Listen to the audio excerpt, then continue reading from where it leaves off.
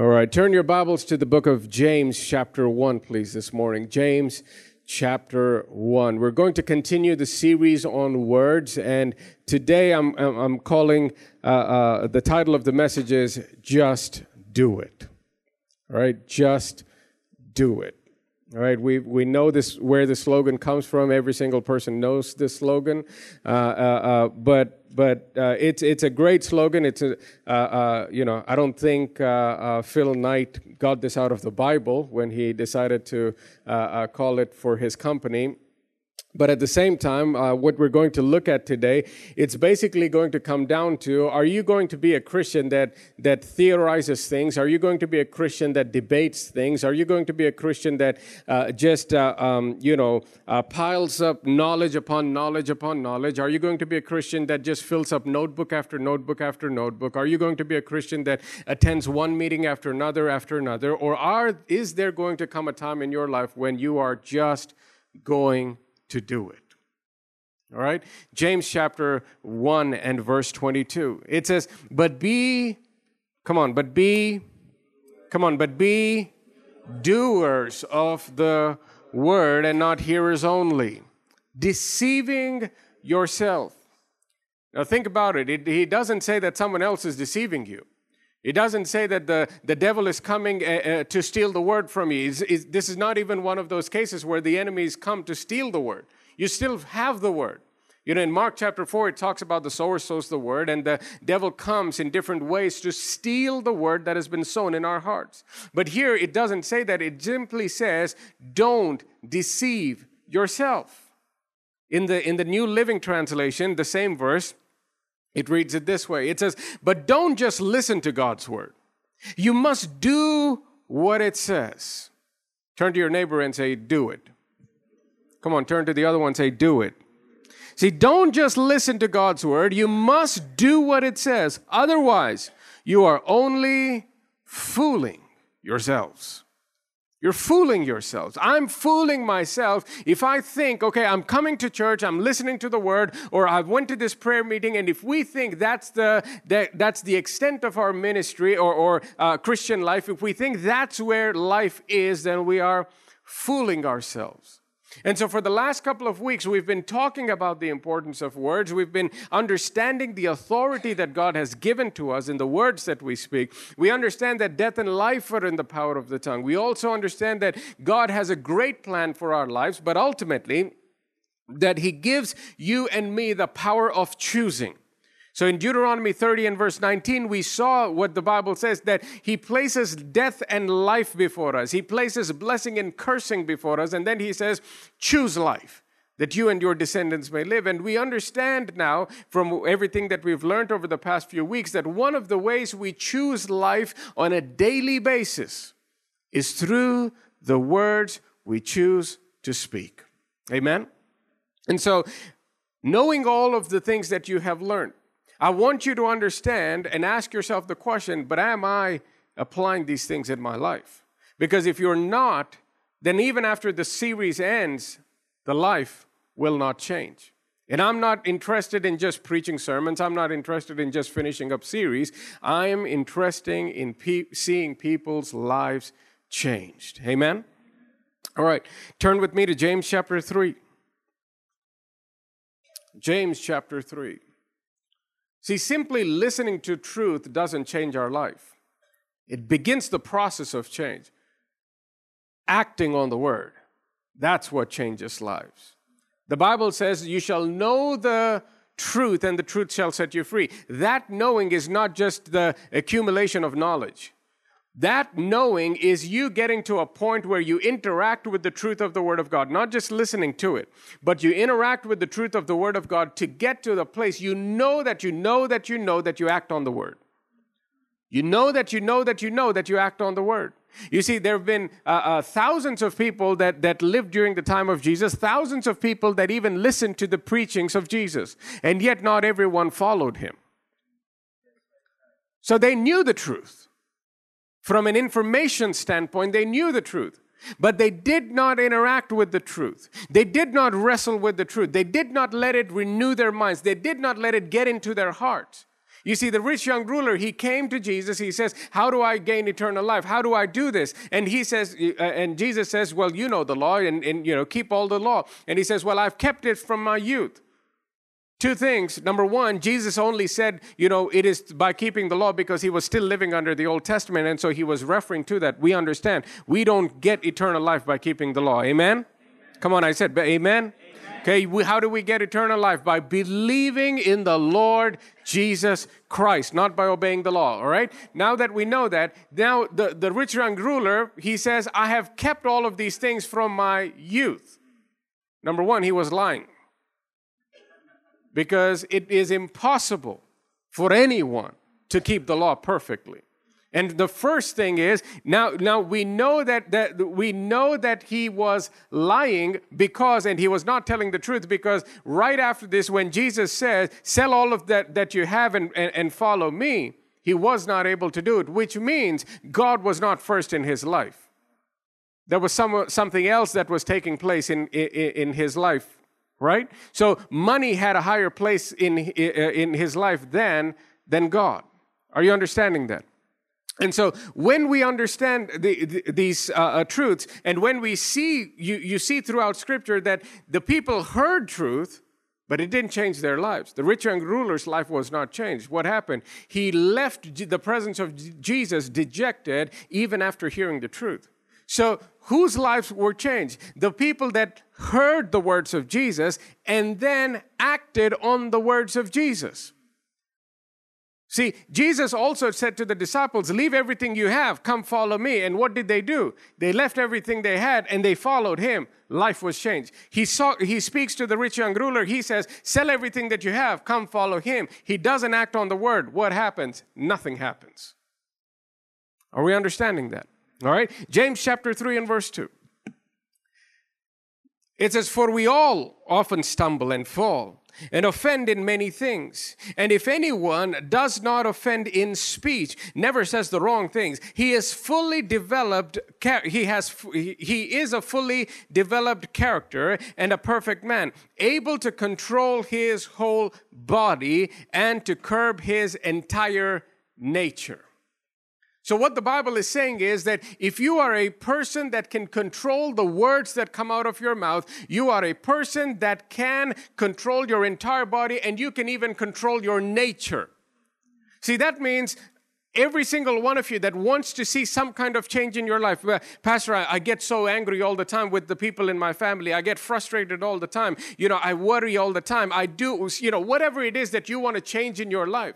The Bible is saying that if you can control the words that come out of your mouth, you can not only control your body, but you can also control your very nature.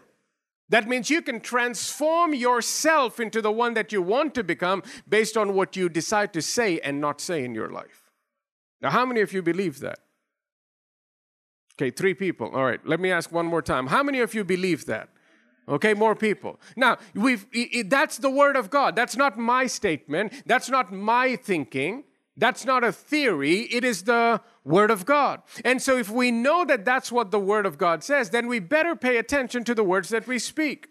So we also need to understand that when we see and go through certain things in our life and say, man, I missed it again. Man, I'm getting upset so quickly. Man, I'm worrying so quickly in spite of the Bible telling me not to worry. Man, I gossip all the time in spite of me knowing that I should not gossip. Man, I get offended all the time even though I should not be getting offended. Whatever the case may be, then you have to say, wait a minute. The Bible says that if I can control my tongue, that means I can change my very nature. I can change my nature. So it is not just me coming to the pastor and saying, Pastor, please pray for me so that I will not get angry. Pastor, please pray for me so that I will not worry about the issues of life. Yes, you can get prayed by the pastor. Yes, you can ask a brother or sister in Christ to also pray for you. But at the end of the day, you've got to come back and say, wait a minute. What does the Word of God say about this? What is the ways of the kingdom of God? What is the wisdom of God regarding this? See, a lot of times when we ask for prayer, we just do this because we've been trained to ask for prayer for everything. The question that we need to ask ourselves is, what's the wisdom of God regarding this situation? How do I handle this situation? I know what they said about me, but how do I handle it? I know I'm going through this financial loss, but how do I handle it? What's the wisdom of God? Not just simply saying, God, I'm in so much financial loss, so please bless me. So please give me the job. So please give me profit in my business. I'm not saying don't pray. I'm not saying don't ask. But the important thing is the Bible says wisdom is the principal thing. Wisdom is the principal thing. See, sometimes the worst thing that can happen to you is that God actually gives you the money or you get the money that you've been praying for. You know why? Or whatever. It's not just with money. Whatever else you're dealing with. You know why? Because if your wisdom and knowledge doesn't change, the same wisdom that got you into the problem will get you into the problem again.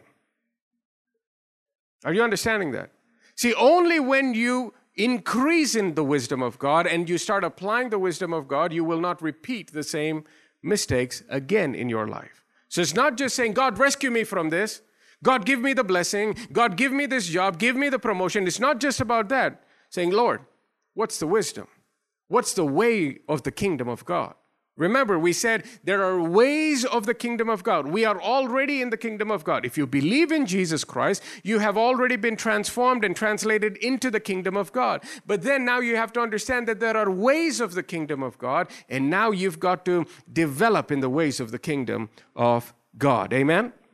Look at Matthew chapter 10 and verse 32. Thanks.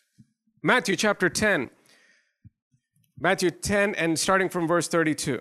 It says, therefore, whoever confesses me before men, him I will also confess before my Father who is in heaven. But whoever denies me before men, him I will also deny before my Father who is in heaven. Now, I'm about to make a statement that might seem controversial, that might seem like, what are you talking about? But I'll back it up with a bunch of scriptures today. All right? So here's the statement. What you say out of your mouth has more weight in your life than anyone else's words, including God. I'll say that again. What you say out of your mouth, has more weight in your life than what anyone else says, including God. Including God. All right? So let's look at the Bible. Matthew chapter 12. All right, let's look at Matthew 10 again. Matthew 10 verse 32 says, therefore, whoever confesses me before men, him I also will confess before my Father who is in heaven. But whoever denies me before men, him I will also deny before my Father who is in heaven. So who is the deciding factor? You and I are the deciding factor. God loved us, God provided a way for salvation, but he does not decide. Who decides? You and I decide. So he says, whatever you do, the choice you make, according to that, I'm going to do. It's not I'm going to decide and whatever you do, it doesn't matter, my decision remains. That's not what it says. See, again, any time you're confused with a concept in the Bible or truth, always go back to salvation.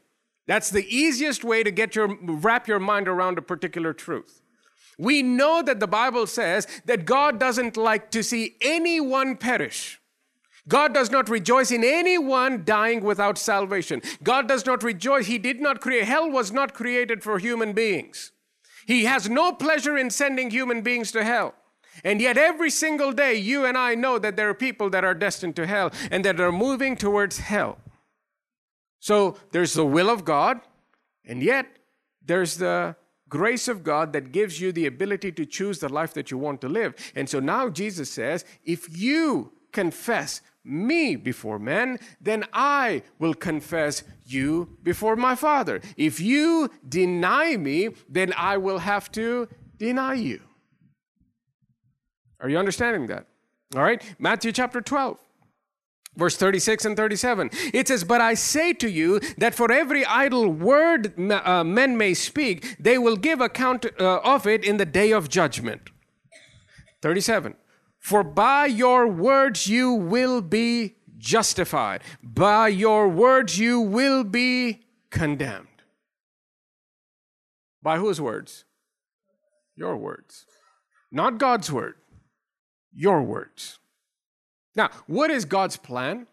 Is there a desire in the heart of God that people should be condemned? Come on, is there a will in the heart of God that says, I want a group of people to be condemned forever? No.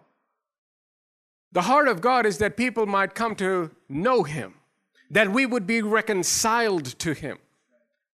And yet He says, by your words, you will be justified. Now, who made the provision for justification? Jesus. If Jesus never died on the cross, if His blood was never shed, you and I could never have been justified before God. But even though He made a provision, now He says, by your words you will be justified, and by your words you will be condemned. Even though He made a provision for justification. Are you understanding that? All right, let's look at a couple of other scriptures. Luke chapter 19, verse 22. Luke 19 and verse 22. In the New King James it says, and He said to him, out of your own mouth I will judge you, you wicked servant. Out of your own mouth, which means based on what you are saying, I will judge you. Look at it in the New Living Translation. It says, you wicked servant, the king roared. Your words, your own words condemn you. Whose words? It was not the king's words. He says, your own words condemn you. All right? See, we have to be conscious of the fact that we are made in the image of God and that God has given us the ability to choose our life based on the words we speak. You've got to be conscious of that every single moment. You've got to let this truth get into your heart, into your life, into your very being. It needs to permeate every part of your being to the degree that every single time you speak about anything going on in your life, you speak in line with the Word.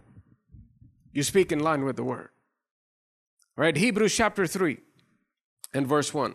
I told you I'll give you a bunch of scripture today to make sure you understand what the Word of God says about you. Hebrews chapter 3 and verse 1 says, therefore, holy brethren, partakers of the heavenly calling, consider the apostle and high priest. He's talking about the apostle and high priest. Who is that? Jesus Christ. He says, consider the apostle and high priest of our confession. Everyone say confession. Our confession. Now, in the King James, it says the same thing, but instead of confession, it uses the word profession. Profession. Now, the word confession simply means to speak the same thing over and over again. To speak the same thing over and over again. To say the same thing over and over again, no matter what it looks like. To never change your mind about an issue once you have decided on that issue. Now, he says that this is your profession. Now, if someone walks up to you tomorrow and say, hey, what's your profession? You tell them about the job that you currently have, right? And here, the Bible says, the writer of Hebrews says, that Jesus Christ, partakers of the heavenly calling, consider the apostle and high priest of your profession or confession, Jesus Christ, which means he's saying your confession is your job. As a Christian, your job is to say the same thing. Your job is to say the same thing. What same thing? The same thing that Jesus said about the thing that you're worried about. The same thing that Jesus said about the situation that you are dealing with.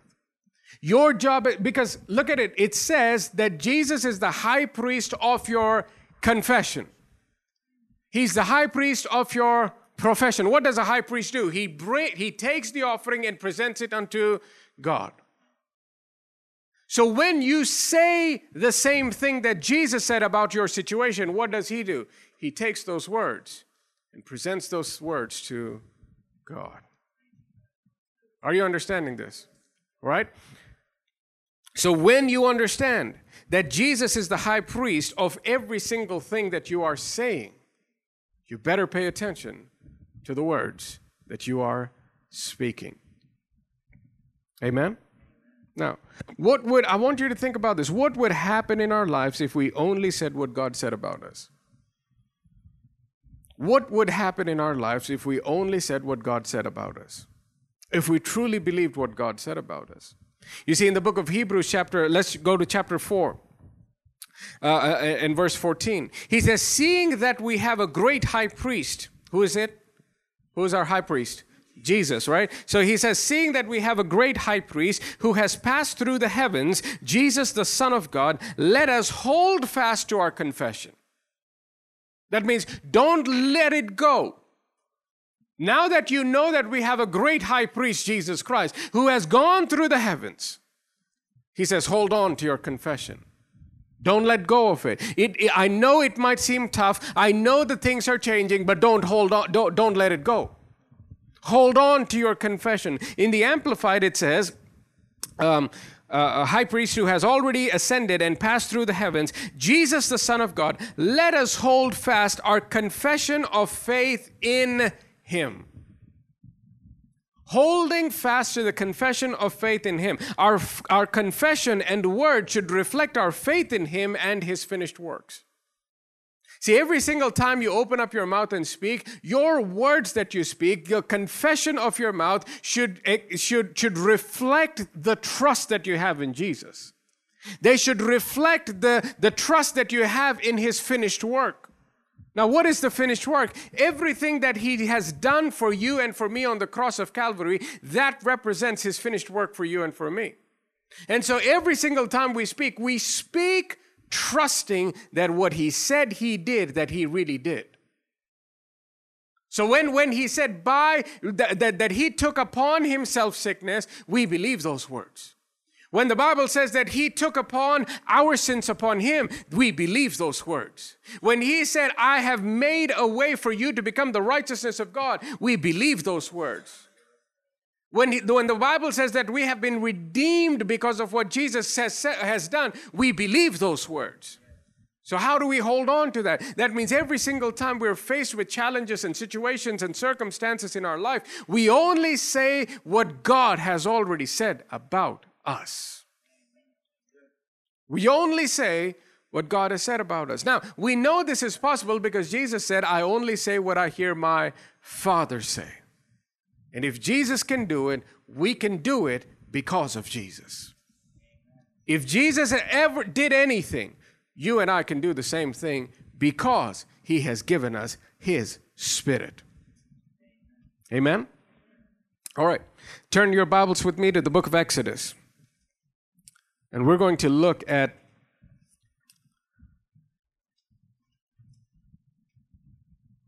Wait a minute. Let me read Hebrews chapter 10, please. One more scripture that I want to give you. Hebrews chapter 10 and verse 23. It says, let us hold fast the confession of our hope without wavering, for he who promised is faithful. See, if our words did not matter, if it did not matter what we said, if God was going to do whatever he decided already, then there's no point in the scripture telling us to hold fast to the confession. There's no point. God's going to do anyway. God's going to do what he's decided anyway. So what's the point of holding fast to our confession? Because God's not going to do it anyway. Things are not going to just fall into place anyway. The same verse in the Amplified, it says, so let us seize and hold fast and retain without wavering the hope we cherish and confess and our acknowledgement of it, for he who promised. Who is it that promised us? Jesus. For Jesus who promised is reliable, sure, and faithful to his word. He is sure and faithful to his word. I don't know what you are going through, but I want you to know this morning that he is sure and he is faithful in bringing his word to pass. He is faithful in bringing his word to pass. So even though God is all powerful, he is bound by his word because he decided to be bound by his word. He is all powerful, no question about that. He can do whatever he wants, no question about that. But he bound himself to his word and he said, I will not do whatever I want to do. When God breaks his word, everything ceases to exist. There's no such thing as God breaking his word. It is impossible for God to break his word. The Bible says the entire universe, the entire creation is held up by the word of God. So if he breaks the word, everything ceases to exist. Are you understanding that? Now, Exodus chapter 14. Exodus chapter 14. We're going to look at what happened in the life of Israel. How God delivered them from the land of Egypt and wanted to take them into the promised land, the land that flows with milk and honey. And yet, even though that is the will of God, everyone knows that's the will of God. Everyone agrees to the fact that that's what God wanted to see happen in the lives of the Israelites. That's why he delivered them from slavery under the bondage of the Pharaoh in Egypt. Now, look at what it says in Exodus chapter 14 and verse 10. And it says, and when Pharaoh drew near, the children of Israel lifted their eyes, and behold, the Egyptians marched after them. So they were very afraid, and the children of Israel cried out to the Lord. Then they said to Moses, because there were no graves in Egypt, you have taken us away to die in the wilderness?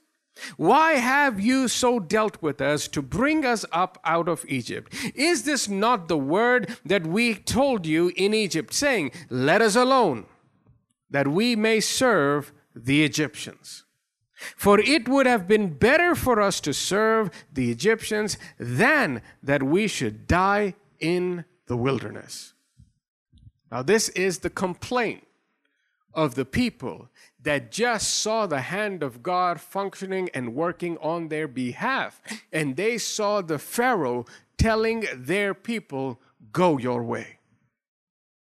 After watching all the miracles that God performed in the land while they were in Egypt, they saw the other kids dying and they saw that their children were spared. They saw how the water turned and yet they had drinking water. They saw how the Egyptians suffered and yet they did not suffer. And now they say, it would have been better to live under the Egyptian rule. Look at what it says in chapter 16. Exodus chapter 16, verses 2 and 3. Then the whole congregation of congregation of the children of Israel complained against Moses and Aaron in the wilderness. Again, they are complaining. And see, again, by now, what happened? They already crossed. So they saw another mighty move of God. They saw the hand of God deliver them. And yet, now what do they say in chapter 16? The whole congregation of the children of Israel complained against Moses and Aaron in the wilderness. And the children of Israel said to them, pay attention to what they're saying now. Oh, that we had died by the hand of the Lord in the land of Egypt. Then we sat by the pots of meat, and when we ate bread to the full. For you have brought us into the wilderness to kill this whole assembly with hunger. Now think about it. It makes no sense what they're saying. There's no sense in what they're saying. Why? Because they were being fed on a daily basis, straight from the kitchen of heaven. Every day the meals are arriving. And yet what do they say? It would have been better for us to die in the hands of Pharaoh in the land of Egypt than it is for us to come here. See, sometimes if we're not careful, the very things that you were hoping for, the very things that you were believing for, the very things that you were praying for, you walk into those things and now you start complaining, the stupid job that I have. Before you had a job, you were desperate that God would give you a job. And now you say this stupid job and this stupid thing and this stupid bike and this stupid car, this small house that I have to live in. And you were praying for those things before. In certain cases, You might be saying the same thing about your spouse. And at one point, you wanted to get married desperately. You're worried that you're passing the quote-unquote age limit. So you started fasting and praying. Now you have the spouse, and now you say, it would have been better for me to be single.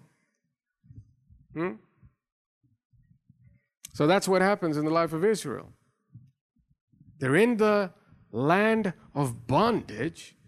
God supernaturally delivers them in such a way that the Pharaoh, the most powerful man on the planet at that time, he says, go. That's not a small thing.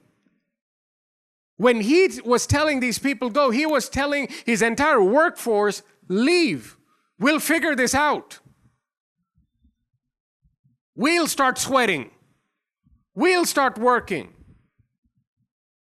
That's what he said. For a man that is a Pharaoh to say that, it is not a small thing.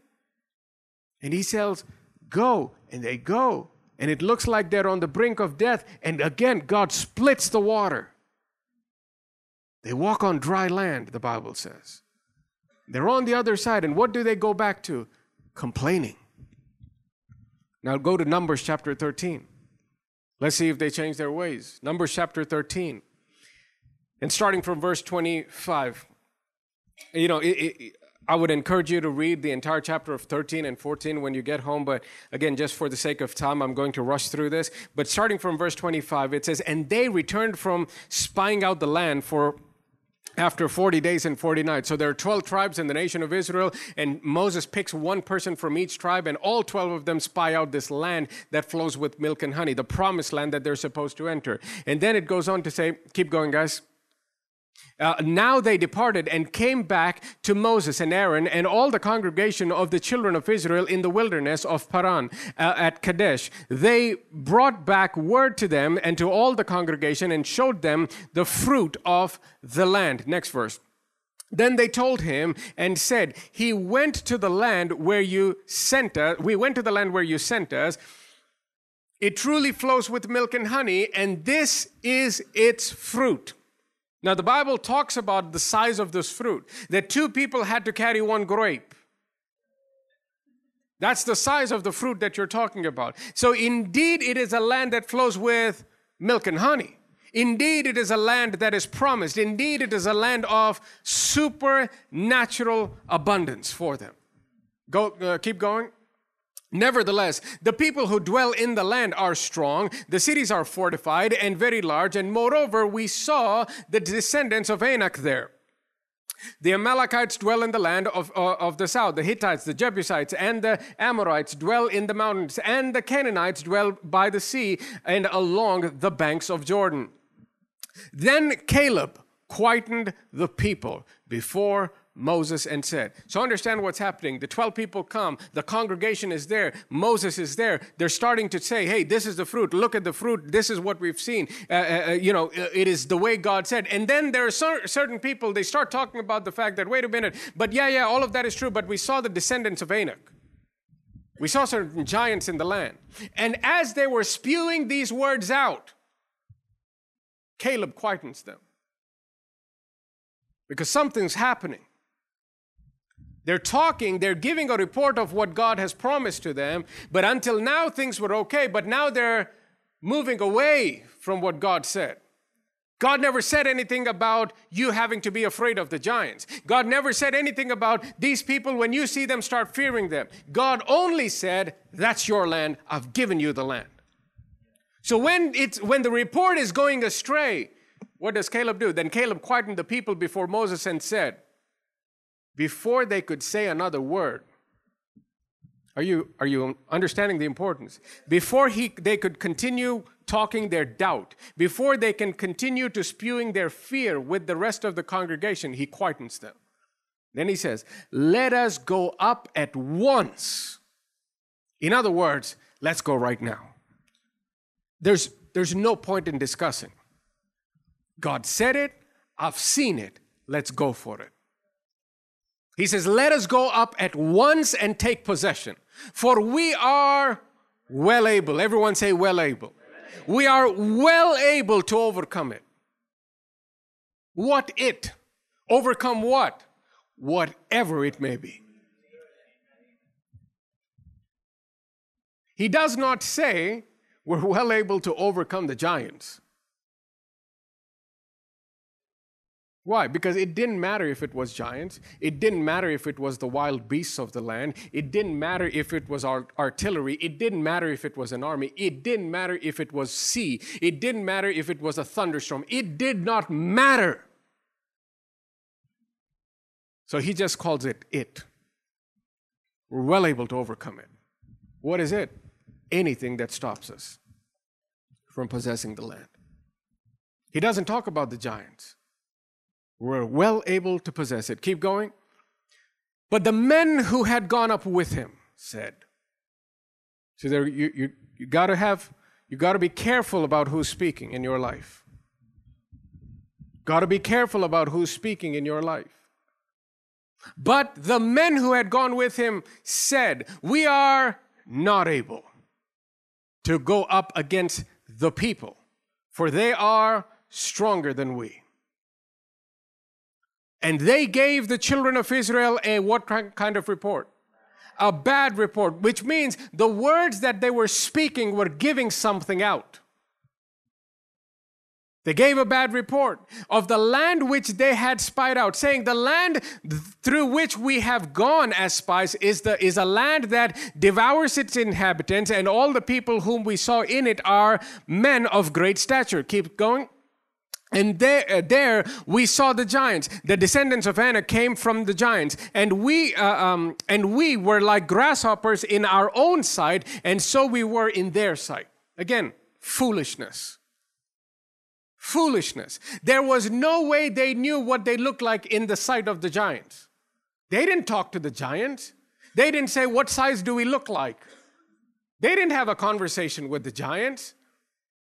And yet they're telling the people. One man says, let's go up. The other guys say, no, we're not able. The people are greater. The land devours. And we look like grasshoppers. They didn't tell them that. God didn't tell them that. The devil didn't tell them that. They told themselves that.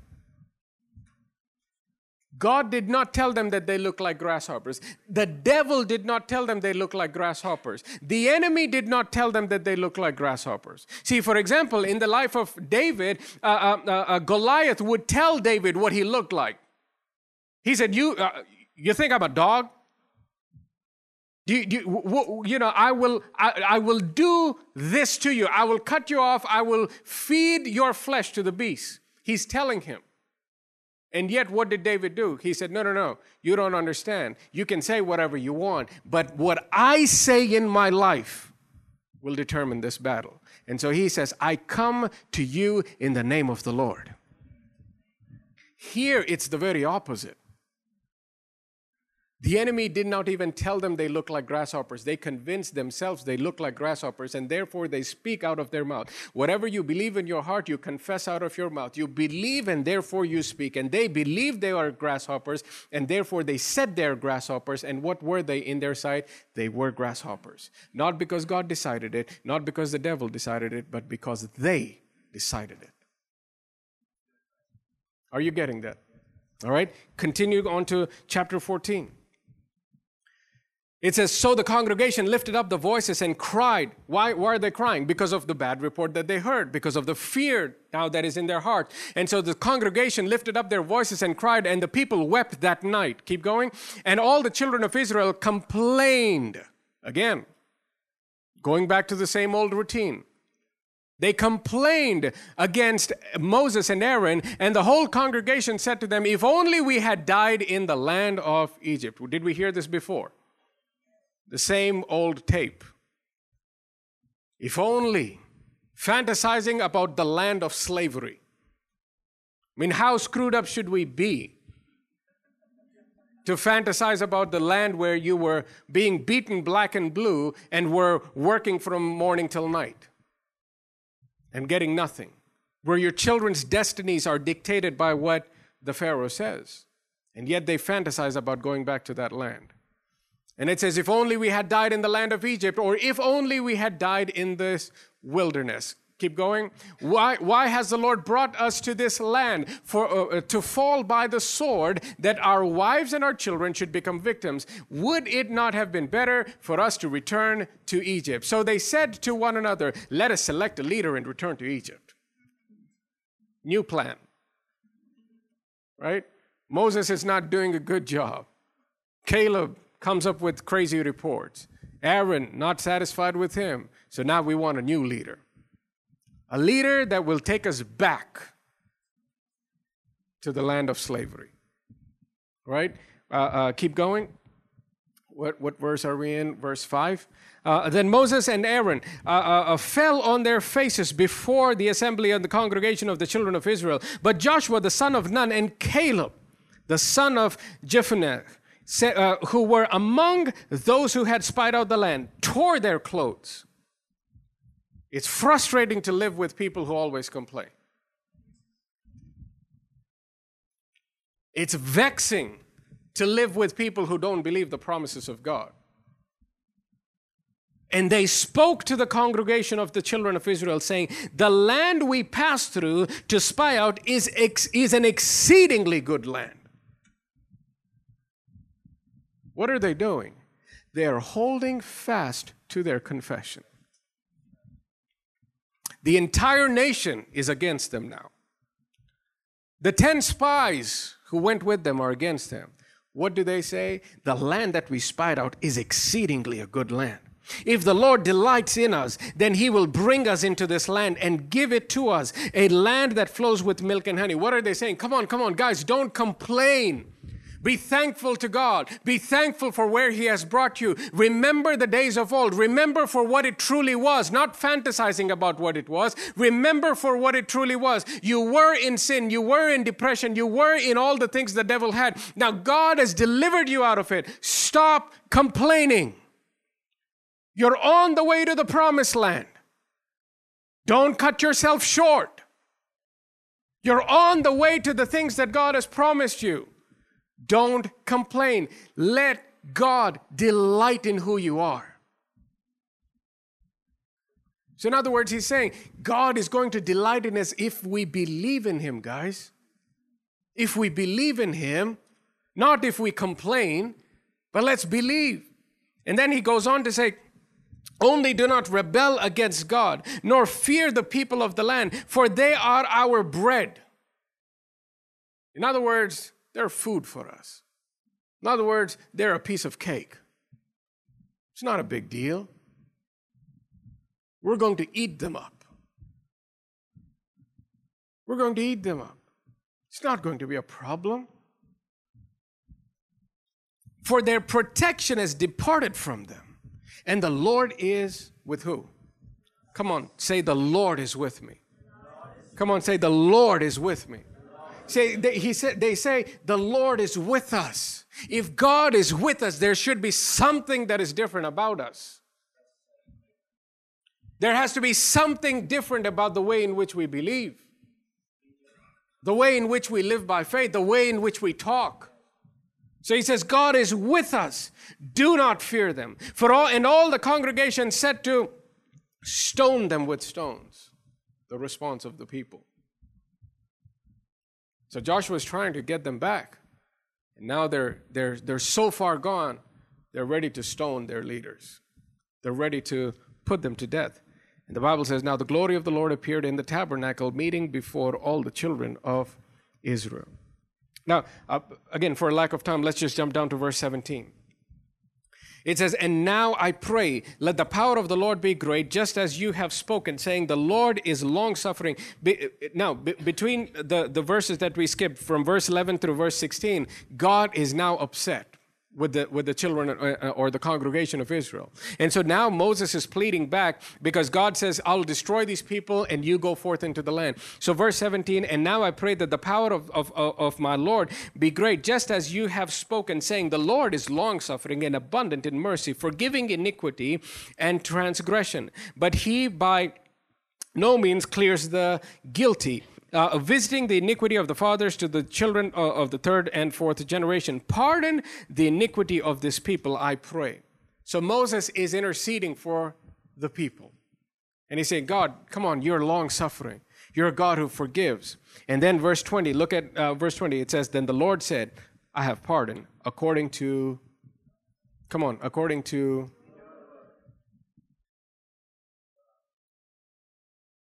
whose word? Moses' word. He decides to come down. Says, okay, I've heard enough. You want to stone Caleb? You want to stone Joshua? You want a new leader instead of Moses and Aaron that I have set out for you?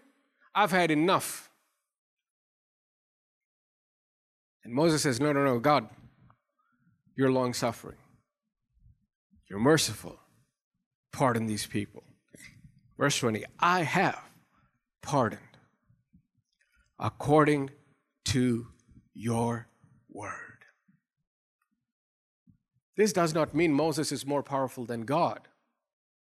What I'm trying to say is God, with him being absolutely powerful, a God of all power, there is no limit to the power of God. Yet he says, I've given you the choice to choose between life and death, blessing and cursing. So he now says, I pardoned them, Moses, because of your word. Jump down to verse 24. But my servant Caleb, because he has a different spirit. Say, I have a different spirit. Say, I have a different spirit.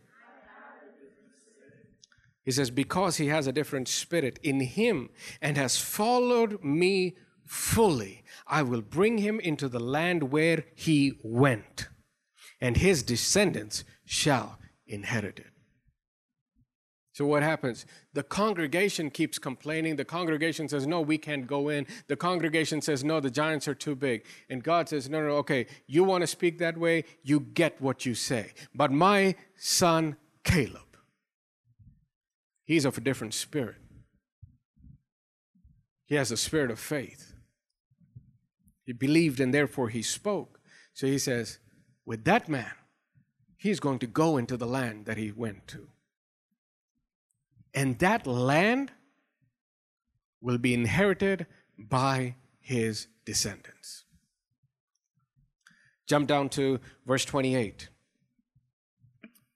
It says, say to them, as I live, says the Lord, just as you have spoken in my hearing, so I will do to you. Just as you have spoken in my hearing, I will do to you. What was the plan of God? That they go into go into the promised land, that they're delivered from Egypt.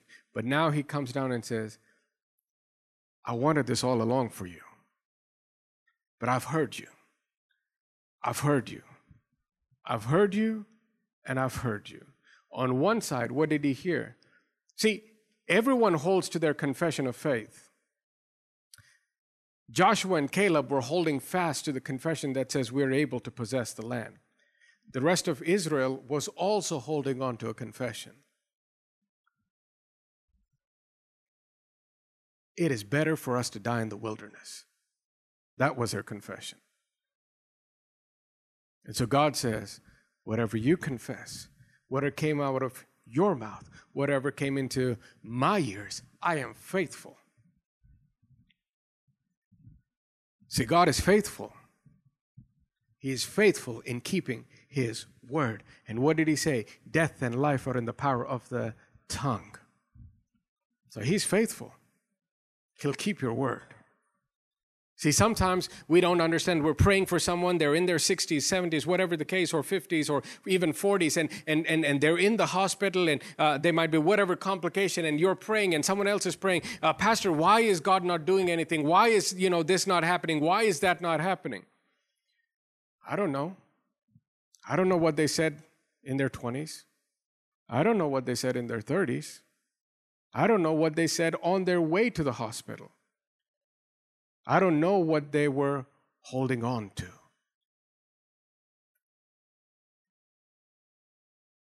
I don't know what they were holding on to. You know this in your life, and you know people in your family that always speak negativity when it comes to their health. Always. Always. I am such and such age. What else can I do? My father had this. What else can I do? My grandfather had this. What else can I do? So when I hit 50s, it's going to happen. When I hit 50s, it's going to happen. When I hit 50s, it's going to happen. When I'm 60, this will happen. When I'm 60, this will happen. When I'm 60, this will happen. What are you doing? You're holding on to a confession. God says, I've heard you. It's come to my years. I'll be faithful in making sure it comes to pass. And so we say, oh God, save this man. Oh God, heal this man. Oh God, deliver this man. And they die. Now what do we say? God doesn't answer prayers. Really? God doesn't answer prayers? So who answers your prayers? Who's delivered you? Who set you free? Who's protected you all this time? Now you have the audacity to say God doesn't answer prayers? Get your mind right. Get your mind right. We've got no audacity to say God doesn't answer prayers. When you say that, you are saying that God is a liar. You're going to stand before God and say that He's a liar? Get your mind right. Get your act together. Who do you think you're talking about? You think you're talking about your boss? Your family member? You're talking about God. When you say that's an accusation about the character of God.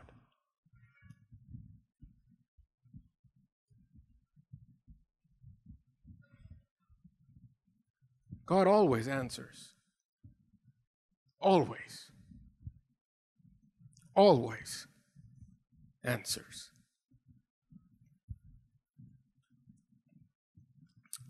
Go to Joshua chapter 14, and I'll close with this. Joshua chapter 14, and starting from verse 6. Some of your Bibles said verse 6, it might say Caleb inherits Hebron. And just for the sake of time, now this is 40 years since what we read in Numbers. 40 years later, this is what's happening.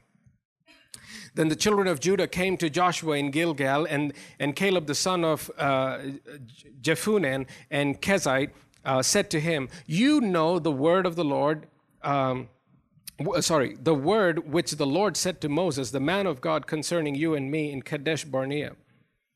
He's reminding Joshua about what was spoken 40 years ago.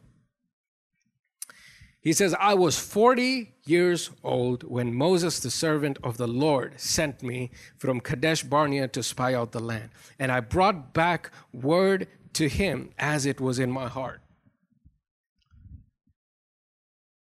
He says, I was 40 years old. I did what the man of God told us to do. Do you remember that, Joshua? I went, I came back. I gave them the report that was in my heart, which means he believed in his heart. And then he says, nevertheless, my brethren who went up with me made the heart of the people melt. But I wholly followed the Lord my God. So Moses swore on that day, saying, surely the land where your foot has trodden shall be your inheritance, and your children's forever, because you have wholly followed the Lord my God. And now behold, the Lord has kept me alive. And he said, these 45 years. Which means how old is he now? 85. So since the time he was 40 till he is 85, he never stopped believing. For 40 years, he was living around people that were complaining. He never stopped believing. Now he says, and now behold, the Lord has kept me alive. And he said, these 45 years, ever since the Lord spoke his word to Moses while Israel wandered in the wilderness. And now here I am this day, 85 years old. As yet, I am as strong this day as I was on the day that Moses sent me. Just as my strength was then, so now is my strength for war, both for going out and for coming in. Now, therefore, give me this mountain.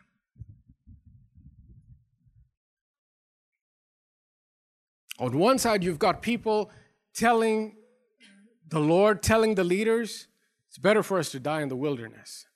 Better for us to die in the wilderness. Better for us to die in the wilderness. Complaining, and complaining a little more. There's this man called Caleb. 45 years later, he says, Joshua, remember those days? We spied out the land. You remember what we said? I was full of faith, Joshua. We could have gotten that land.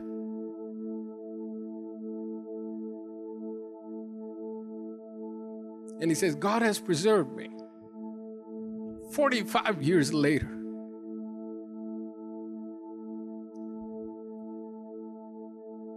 And he says, my strength has not even changed. So he says, on my 85th birthday, this is what I'm asking. Give me that mountain.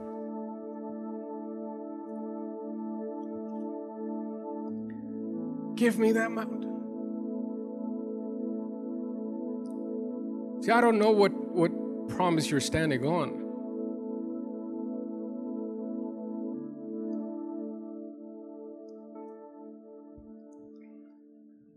But I want you to know God is faithful.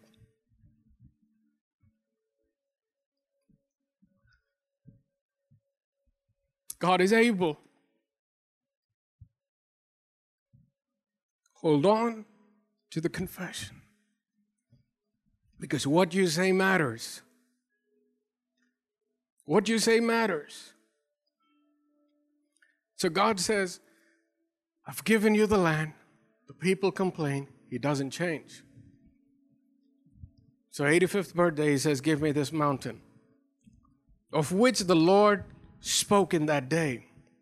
For you heard in that day how the Anakim were there, and that the cities were great and fortified. It may be that the Lord will be with me, and I shall be able to drive them out, as the Lord said. Look at what he said. He says, I. He doesn't say we.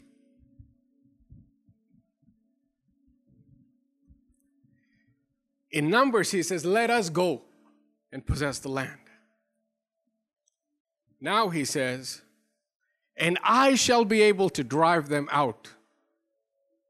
He says, if no one's coming, it's my 85th birthday and I'm going. It's my 85th birthday and I'm going. He says, if no one comes, Joshua, that's fine. I'm going to get this land. God has preserved me. God has made sure my strength doesn't weaken. Verse 13 says, and Joshua blessed him and gave Hebron to Caleb, the son of Jehuneh, as an inheritance. What was promised to this man as when he was in his 40s, God was faithful in making sure it came to pass in his 80s, even though everyone else around him doubted him. And God was faithful. Just as he was faithful in making sure the people died in the wilderness, he was faithful in making sure Caleb got to the promised land. So Joshua said, now give me this, Caleb said, give me this mountain. What is it that God has promised you? What is it that you are standing on? See, there's got to come a point in your life and where you say, Lord, give me this mountain.